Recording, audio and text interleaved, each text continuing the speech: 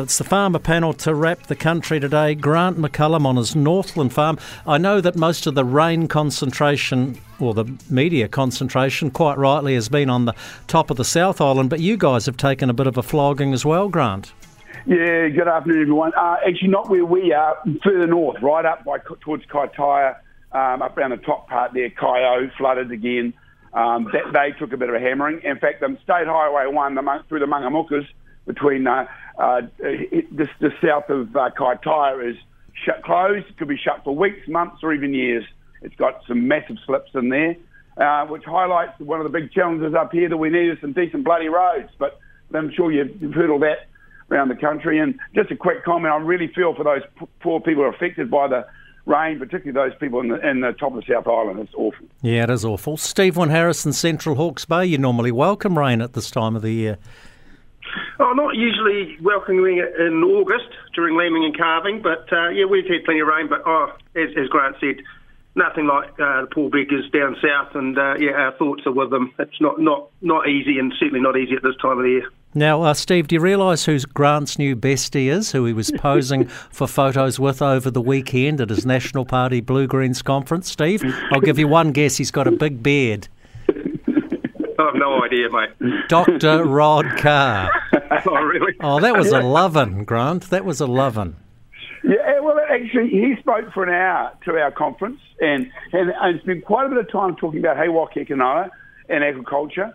And his boy's a bright man. You've got to engage your brain when you're discussing and debating with him.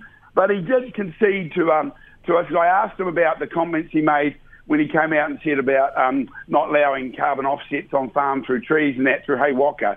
What effectively they really ultimately want the message to be, and they admitted he couldn't quite get this right, is that they want all the offsets to be in the ETS because it's simpler and have it all in one place. And yes, he can see that, absolutely. You can have smaller blocks and that, and shelter bouts and that sort of stuff.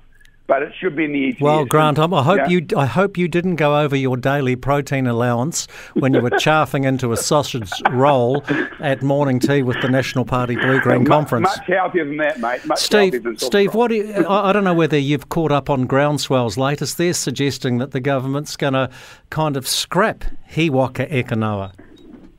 Well, you sent us the press release that Heiwaka Ekanoa sent to us, which says no, nothing of the sort. It's all go. So I don't know. Yes, Grant, do you know anything more about this? Yeah, actually, I've been following it quite closely, and quite frankly, it's a pile of rubbish coming from Groundswell. I'm really starting to get frustrated and disappointed with their approach, their continual attacks on dairy and dairy beef and lamb and feds.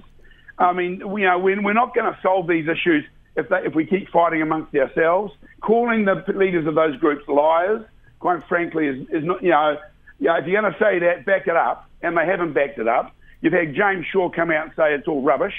So, I mean, it's really frustrating, and I wish they'd focus on helping us find solutions rather than just throwing rocks. OK, Steve, perhaps a final comment from you. You've coined it Sharmageddon.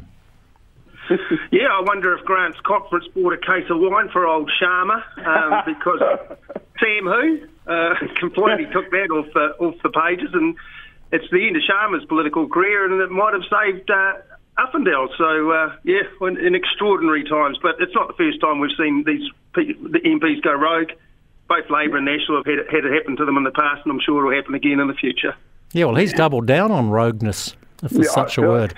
He's honestly unbelievable what he's doing. But, they do tend to come and go through caucuses, particularly when you get big intakes, because you haven't necessarily got the candidates of high quality further down the list. And you look at, we had in the 1990 and take a bloke called Gilbert Miles, if you might remember. Yep, all right. That's enough of the National Party.